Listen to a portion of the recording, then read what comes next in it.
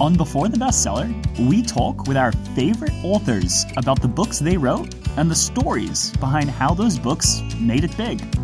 I'm your host, Alex Straffi, and it's an absolute pleasure to have you here today. In this episode, we are welcoming back on John Strelecky, who is actually our first return guest, and with good reason. His episode is one of our most popular episodes, and the man has also sold over 8 million copies of his books. Originally, we talked about a cafe on the edge of the world, and this time, John is back on to talk about the Big Five for life. So welcome back, John Strelecky. John, this is such a pleasure to have you back on. You're our first repeat guest ever. And so I'm honored, Alex. Wow. How about that? I don't even know where to begin, because usually the first question I ask is, childhood story that made you who you are today, but you've already given that to us last time. So for any of those that are interested in that question, you'll have to go back and listen to John's last episode with us. I mean, that has been one of the most successful episodes of our show. And so I am just over the moon excited to chat with you again about another one of your books, The Big Five for Life, which you have up on the screen there. So John, thanks for coming back on. Absolutely. And I was thinking, Alex, of another childhood moment. So if you'd like, I do have one to stay consistent with the theme of your show. Sure. When I was a little kid, my mom, during the summertime, as soon as school ended, which is about this time of year, my mom would take us to the library and we would come back with a stack, like 20 books. And I just remember reading for hours and hours and hours. And as soon as we got done with the 20, we'd head right back to the library and get 20 more. And that was a lot of my summer, was either spent there or outside playing with my friends. But I think that one of the things that enables you to be a good storyteller is if you love stories. If you're a good story reader, you're going to be a good storyteller. Yeah. What is it they say? I think there's a couple different, not all readers are leaders, but all leaders are readers. Quotes out there. And I guess that makes sense that you're such an avid reader. Probably helped you a lot too in your journey, I could assume. I mean, I like stories. I really do. I write fiction primarily because I like the way a story catapults you to a different reality. I remember I know you're a traveler and a surfer, and so you'll relate to this. I remember traveling during my backpacking trip around the world when I was in my early 30s. I was in China somewhere, and I was reading Gone with the Wind.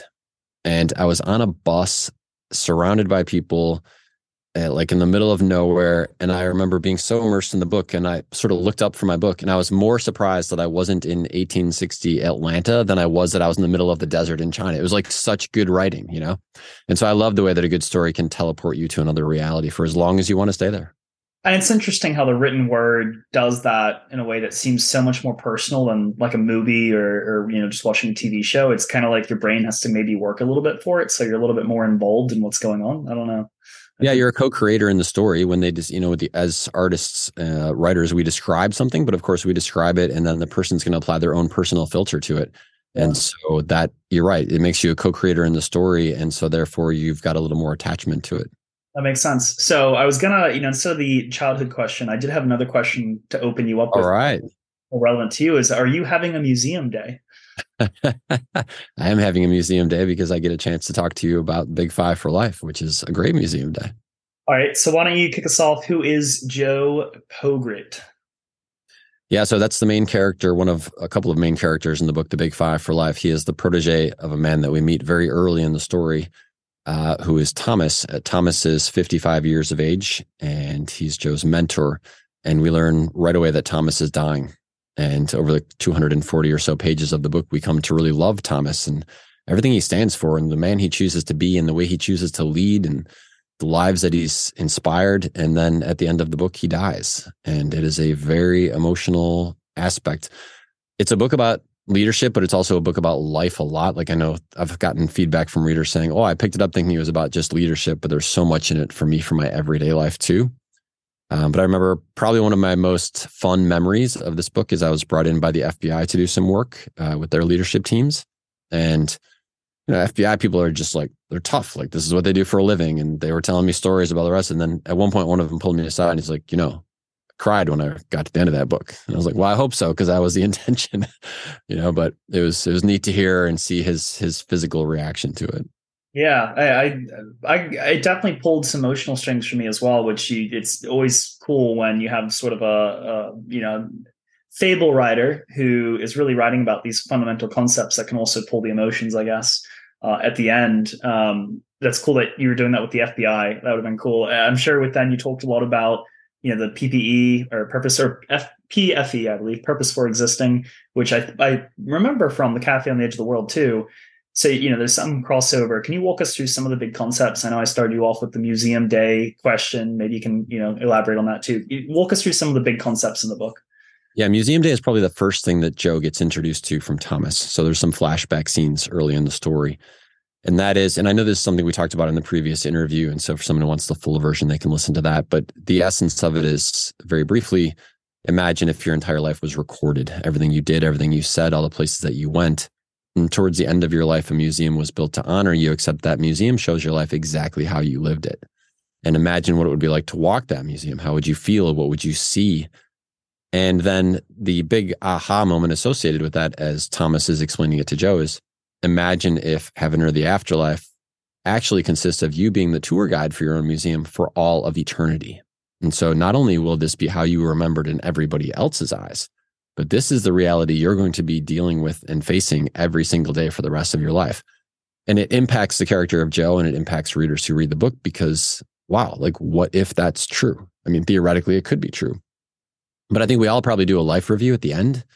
And, you want to ideally have a museum that's filled with lots of great moments. And so it can be a catapulting, motivating moment for people when they read the story. It's probably, every book has a piece of the story that is the most quoted back to me. Museum Day is the piece that is most quoted back to me from the Big Five for Life.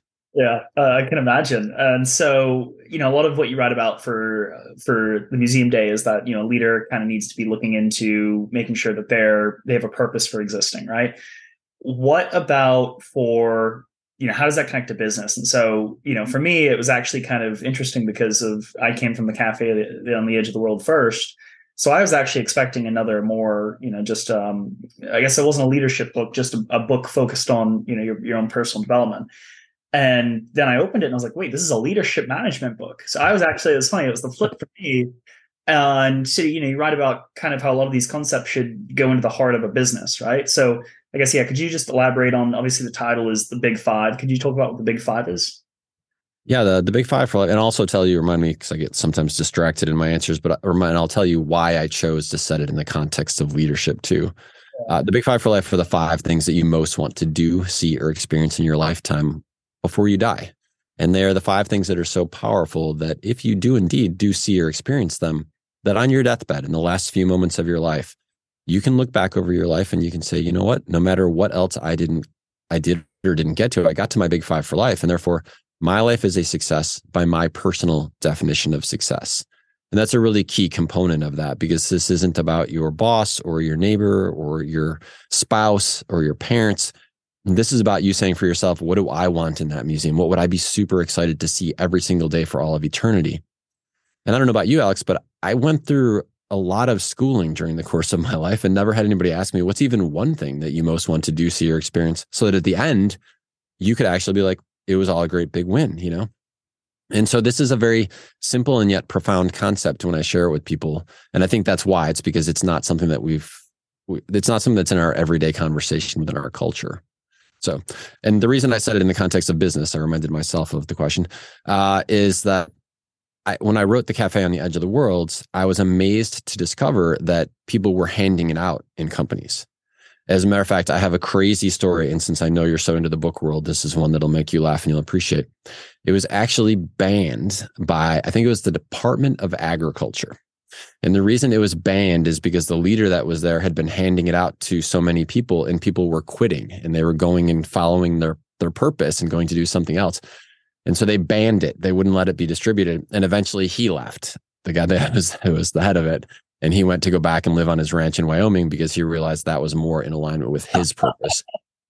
And so that's kind of my crazy story as it relates to PFE. But what I realized as the book was being handed out, because I didn't think it would, you've read The Cafe on the Edge of the World. It is very much a personal story about life. What I realized is that, we spend 70% of our awake life either at work, getting to work, or thinking about work Monday through Friday. And so if I wanted to inspire people, if I could inspire leaders who are then leading thousands of others, that would be my biggest chance to have a positive impact on a very, very large scale. And it's come true. So I'm very honored to say that it's worked. Yeah, and I agree with so many concepts in the book and how I run my own organization. But I was very surprised to see you go into the management space because, correct me if I'm wrong, but your background. I know you were with a big consulting company for a bit. Maybe I'm missing some of the details of some of the stuff you did for them, but you didn't strike me as someone with an insane amount of background in management experience. And so, is that true, or am I mistaken, or is that true? No, actually, my story is kind of crazy, and I won't give you the whole 9,000 feet of it. But in essence, my dream was to become a pilot. I was on that track. I invested every penny I'd ever saved since I was 12 years old towards that dream. Then found out I had a heart condition that was very, very rare and only impacts you if you want to be a pilot or an astronaut. Well, lo and behold, I wanted to be a pilot. And I didn't find out until I was already 20 and already fully immersed into this pilot training program at my university. But luckily, I had been an athlete my whole life, and I had gotten elbowed in the top of my eye my freshman year. And I thought, if that had been an inch lower, that would have been the end of the aviation career. So maybe I should have a backup plan that I'm running simultaneously. And so I was getting my degree in business at the same time I was getting my degree in becoming a pilot. And I've always been an entrepreneur since I was 12 years old. I've always been involved in business forever. And so then when I found out I couldn't fly, fast forward a couple of years, but I ended up getting my MBA from Northwestern University and immersing myself into the high profile consulting world. And so I did that for many, many years before I decided at the age of 32 to go travel and see the world. I was just impressed because to go after two somewhat related, but also separate markets takes a lot of confidence to sort of put your hand up, especially with all of the leadership books out there, and say, yes, I'm a leadership guy too. Here's my book. And that I even saw at the end, you've done consulting now with everyone from Boeing, I think, to which is one of my favorite companies, although right now not a great look, to Audi. And so it's just very impressive to, it's not something a lot of authors, if your background isn't as strong as, I don't know, Maxwell Leadership or, one of those guys. What do you recommend for those authors, who want to move into maybe writing having a different angle to their writing? When I approached this book, I asked myself, I started with a simple question, which is, what would a story look like if it told the story of the greatest leader in the world? And I began from that premise. I have had the very unpleasant experience of working for some really horrible leaders. So I knew what that felt like. I've also had the great pleasure of working with some amazing leaders. And so I thought that I could tell a story that would be the dichotomy of those two. And at the same time, embrace something which is almost never talked about in leadership books, which is mortality.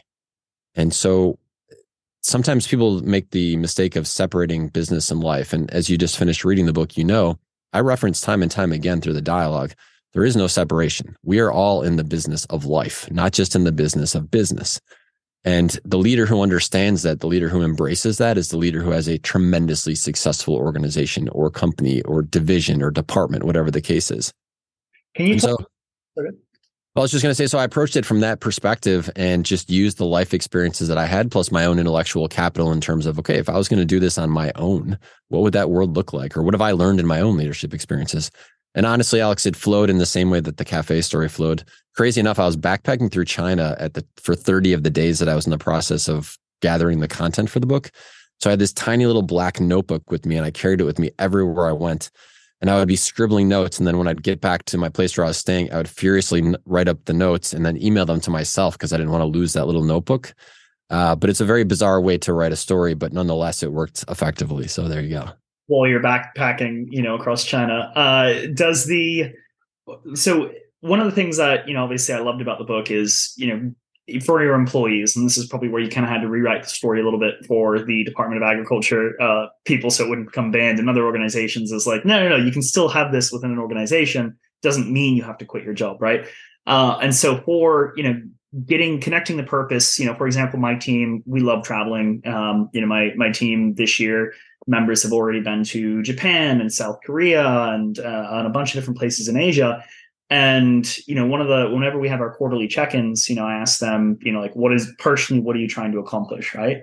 But it's very easy with the 100 other things that an entrepreneur or a leader has to do in their business It's very hard to systematize and I'd say stay focused on that premise long term and actually, walk the walk instead of just talking the talk, right? So what are some, quick systems or maybe not quick, but actually sustaining systems that entrepreneurs and leaders can build into their businesses where this is actually not just, someone joins their company to say, yeah, we really focus on helping you, achieve what you want to achieve. But then it's like one quarterly check-in every few months to say, hey, how's that, plan you had for, buying a rental property or traveling to, Antarctica going, right? Like how do you actually systematize this into the business? Yeah, I'll give you examples of what leaders have done that have read the Big Five for Life and incorporated into their organizations. That's probably the most beneficial for anybody who's listening. Yeah. And I will say, I 100% agree with what you're saying. The worst to me, and I've experienced this on the receiving end, and I've seen it in so many companies, they do an end of year. And so literally once a year, it is an evaluation. And I can't remember the name for it. There's different name in Europe and the United States, but it's like a standard term across like HR companies, et cetera. And so the idea is that literally at the end of the year, Alex and I are going to sit down and you're going to ask me what are my life goals and et cetera. Except that this is treated with so little value that it's like, how can I get this off my to-do list as quickly as possible? It's usually outsourced to me, right? The participant. It's like, oh, fill this out and then let me know. And then as soon as it's done, it's put into a drawer and never looked at again until 12 months later when it's time to do the next version. So this is useless. And beyond useless, it's actually detrimental because let's say that I was the leader and I did that to you. How does that make you feel as a human being? I mean, I've asked you to do something that was pointless and I did nothing with it, which makes it feel like I just wasted your time. Thanks a lot. And so I'll give you some examples of what people have done that are way better. So the first thing is if you've got an organization already or a department or division, that to share the Big Five for Life concept with your people, that can be, in most cases, people just buy the book because it's cheap. It's $10 and they give a copy to everybody. And then they say, okay, let's talk about this. Like, what are your Big Five for Life? And they get clarity about who this person is as a human being, not just what job function do they do. And then once they know the things that they're passionate about and interested in, then they can start to look at the roles and responsibilities that need to be done within the organization and say, oh, well, look at that. Like Jane over there is really passionate about doing graphics work. I had no idea about that, but we've got this whole aspect of what we do that involves graphics or photography or creative storytelling. And so why don't we bring Jane into that piece of the action? It sounds so simple and so logical, but it's like match up people's interests, passion, and desires with the work that needs to be done so that the company can be successful.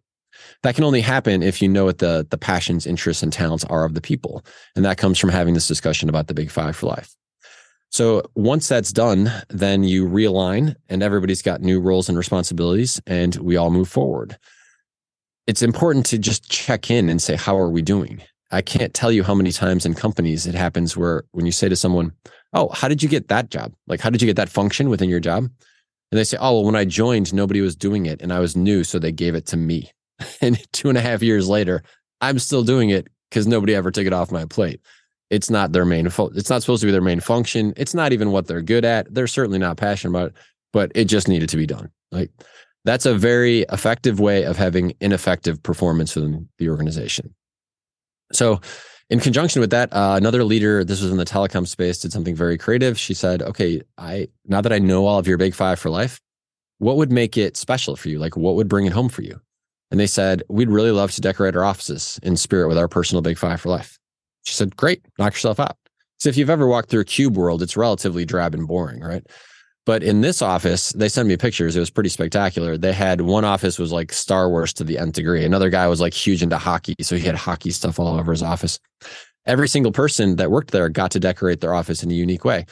Imagine when a potential client or a client walks through there, like you have character. Like it demonstrates that you're more than just another box. You're a place of people and interesting people on top of that.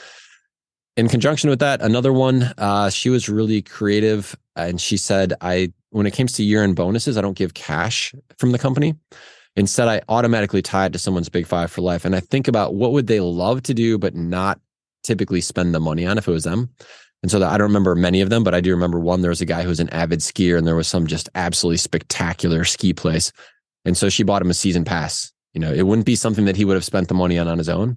And she's like, oh my God, his face just lit up, So the more you know about the person, then the easier it is to be great at being their boss. And by the way, this extends to family too. If you've got kids, if you know the Big Five for Life of your kid, Imagine how easy it is to be the most amazing parent in the world. If you know they're passionate about music, well, Christmas presents, birthday presents, activities that are special that you want to do with them, tie it around these things that are core to who they are. It just makes life a lot easier. It makes you look like a rock star from a boss perspective. Yeah, and it's funny is you're right.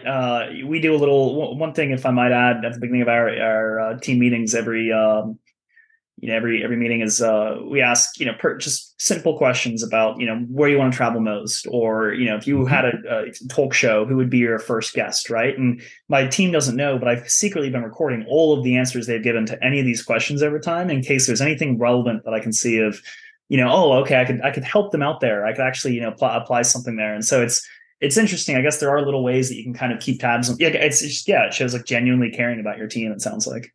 How special would that be? I mean, you kind of see that in like rom-com movies, right? So he or she says something on the first date or even in the first encounter, and the other person remembers it. And then 4 months later, they surprise them with a present that's tied to that.